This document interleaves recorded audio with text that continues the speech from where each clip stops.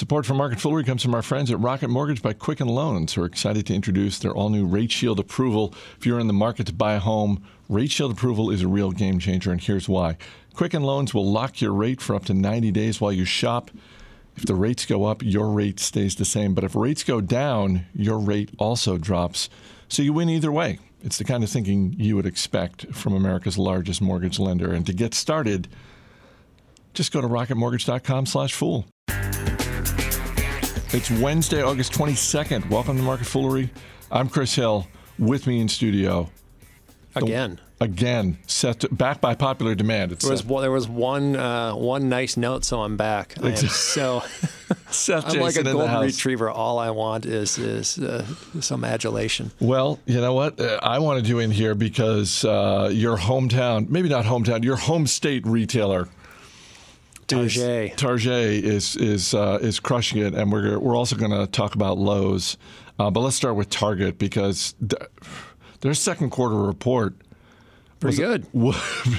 If by pretty good you mean best same-store sales growth in over a decade, then yes, pretty good. Pretty good, yeah. They talk about the comp was 6.5%, 6.3%, something like that. That includes online. Online sales growth was huge, 41%. But the real sort of in the bricks and mortar comp was still pretty strong, 4.9%. I think I saw in the release. So that's pretty good for them because you get more people in. You already paid for the store. You're paying for it. You're paying the people to work there. So obviously this is a very important indicator for retailers, and not a lot of good reports from certain retailers on this number for months and months and months. And now Target has kind of turned it around. The online thing is great. We saw something similar from Walmart. Turns out you don't have to buy everything from Amazon, and people are figuring that out as well. Well, and smart of Brian Cornell and his team at Target for executing, because there have been struggles that Target has had, and they've pretty much stuck to the plan that Cornell laid out a few years ago, particularly when you think about how they made pretty large strategic moves, some of which were geared towards building out the e-commerce. I'm thinking primarily about the decision to sell the pharmacies to CVS Health and just say, you know what, we need to focus on other things. Yeah, that's a complex business that somebody else can do better and just keep it in our store. Yeah, I mean, the grocery thing is still an area where they probably don't have quite the level of service you could get from someone like a Walmart. Currently, I mean, I shop at Target pretty often. There's one near us, and it doesn't occur to me that it's much of a grocery store, although there's a small store in there. Whereas when I go places, if I go by a super Walmart, to me that's as good or better than most grocery stores. You're going to find great produce and everything else. But that's an opportunity for them. If they can just sort of rise to the level of competence there, they're in good shape. And then in more urban areas, I think they've got some good advantages with their delivery. They really appeal to a more hip, younger customer in ways that Walmart never will. And they seem to be taking good advantage of that as well. So I'm wondering if what they've just done in the second quarter, if this puts them on a really great path for the next 6 months, or if it increases the pressure. Because if you just think about the quarter that they're in right now, it includes obviously the back-to-school event, and then you've got the holidays. And they had their own sale, right, to try and compete with Amazon's made-up holiday where everybody buys stuff online. Wait, did Target do that? They did one as well, and apparently they said it worked out very well for them. Okay, I totally missed that they did that. So if you run a large chain of stores out there, it turns out that if you get on their Instagram and you make a fake holiday, you might sell a bunch more stuff. We should try that here. I'll see what we can do. With our little, shop.fool.com. Yeah. Let's take some suggestions from listeners. Email us, marketfoolery@fool.com, or you can hit us up on Twitter. Absolutely. But does this, we see the stock responding with Target. When you look at the stock right now, do you think, okay, this thing's still got room to run, or do you feel like, ooh, this is starting to get a little pricey? I think it's okay. It all depends a little bit on the execution. I think they'll probably continue to grow in this way, but the wild card, of course, for any company out there right now is the economy. Now, Target is so big that they'll remain established no matter what happens there. But I would say that probably the only thing that will throw a wrench in the works for Target is if we have kind of a consumer spending pullback, but it doesn't look like we've got one of those on the way. Lowe's second quarter, kind of as expected, was pretty good, but not as good as Home Depot's second quarter. But this is what we've seen for the last few years. Yeah, I mean, the good news, the bad news, not quite as great as Home Depot. And the market was, I guess, a little bit moody. Pre-market, the stock was down, and then it's up pretty 8% or something. Now like it's that. up 8%, and Yeah. I'm assuming at least some of that is because of Marvin Ellison, the CEO, and sort of his coming out and being very specific about this is what, because the other news with Lowe's, beyond just sort of the results, was the decision that Ellison talked about to shut down. They have this other brand, which is like smaller hardware stores, and that lowered their guidance by shedding. I think there's about 100 of them, and they said, we're getting rid of that, which makes some sense. I think they need to concentrate on those big boxes. 99 Orchard Supply hardware, Yeah. and by the end of the year, they're just shutting all those down. Yeah, and I think that makes sense. They need to concentrate. They've got a very strong competitor in Home Depot, and so that's the extent of the bad news, and it's not such bad news. What's probably better news for them and worse news for others in the space, smaller competitors like Lumber Liquidators, Tile Shop, Floor & Decor, they're not doing very well. I mean, they're underperforming. So smaller companies that supposedly sell higher-end product, at least in some of the categories like flooring, and they are not seeing the same kind of sales growth at all. In some cases, like they're seeing sales decline still. So it's pretty interesting because the housing market is not so great, but the big box home improvement outfits have really kind of taken over this space, and there aren't even enough crumbs left for the smaller players at this point. So we've talked about a bunch of housing-related businesses over the last couple of weeks, including yesterday on the show talking about Toll Brothers. So home builders, realtors, you and I talked about that last week, and obviously home improvement.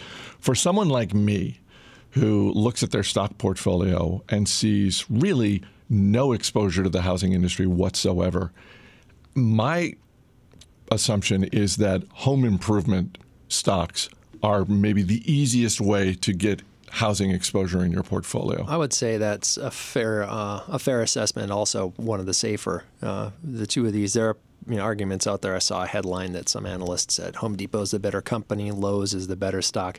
I don't know if I agree with the second part of that. I think in the long run, the better company is always the better stock. And between the two of those, if you just look at the multiples, the pricing is not too different. So I would probably stick with the one that's doing better. Although there's maybe more room for improvement at Lowe's, I doubt it'll be such a dramatic improvement that they'll be able to eclipse Home Depot. Speaking of housing, because of rising interest rates, a lot of unpredictability when it comes to buying a home. And our friends at Quicken Loans are here to help. They've got something called the Power Buying Process. And here's how it works. Quicken Loans will verify your income, assets, and credit in less than 24 hours to give you a verified approval, and that gives you the strength of a cash buyer. So once you're verified, you qualify for their all-new exclusive Rate Shield approval.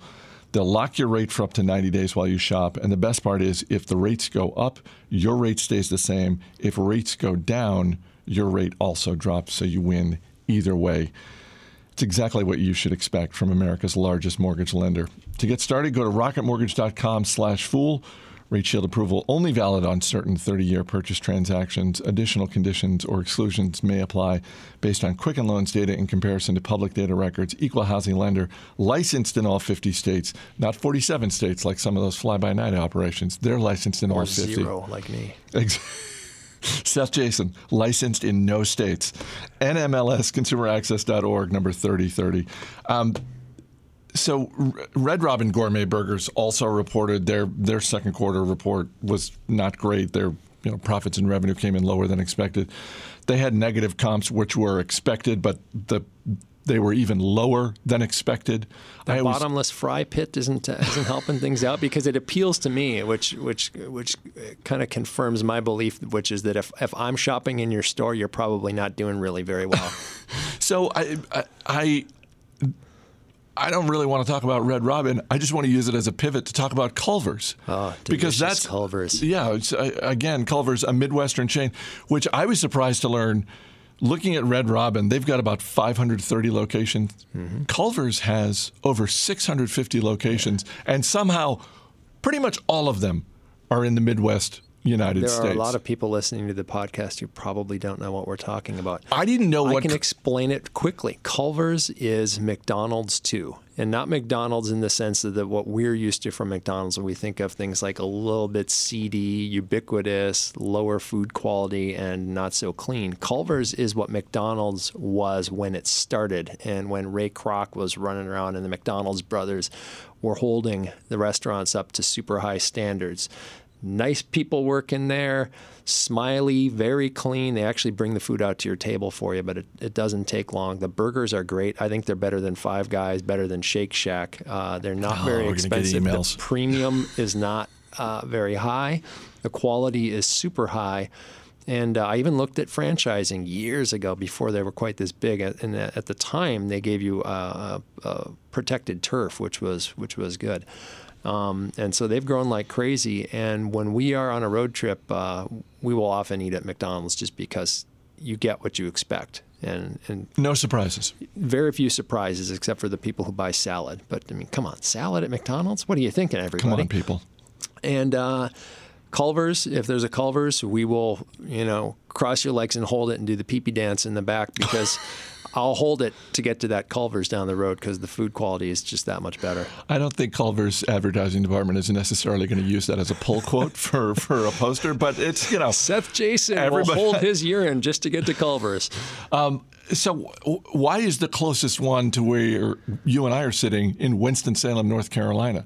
Come on, Culver's. Come to your nation's capital. We've got enough. They tend to be in kind of a bit more of a rural-ish market. You think of maybe Tractor Supply and Culver's probably have quite a bit of overlap. And maybe we're not rural-ish enough, but Culver's, come on, you can get out. I mean, Front Royal, I would love to see one in Front Royal. Anybody on their way, down to Roanoke or heading out that way, Front Royal would be a great place for a Culver's. I'm going to go back to that franchising page. Okay, everybody, you didn't hear that.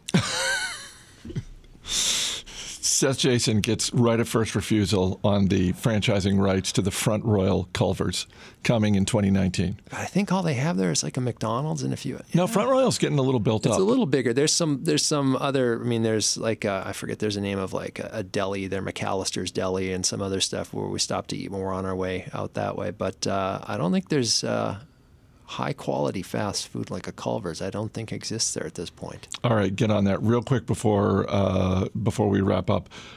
67 days to the Marine Corps Marathon. How are you feeling? Ooh, pretty good. As we discussed and looped Dan in the conversation, it's hot and humid here.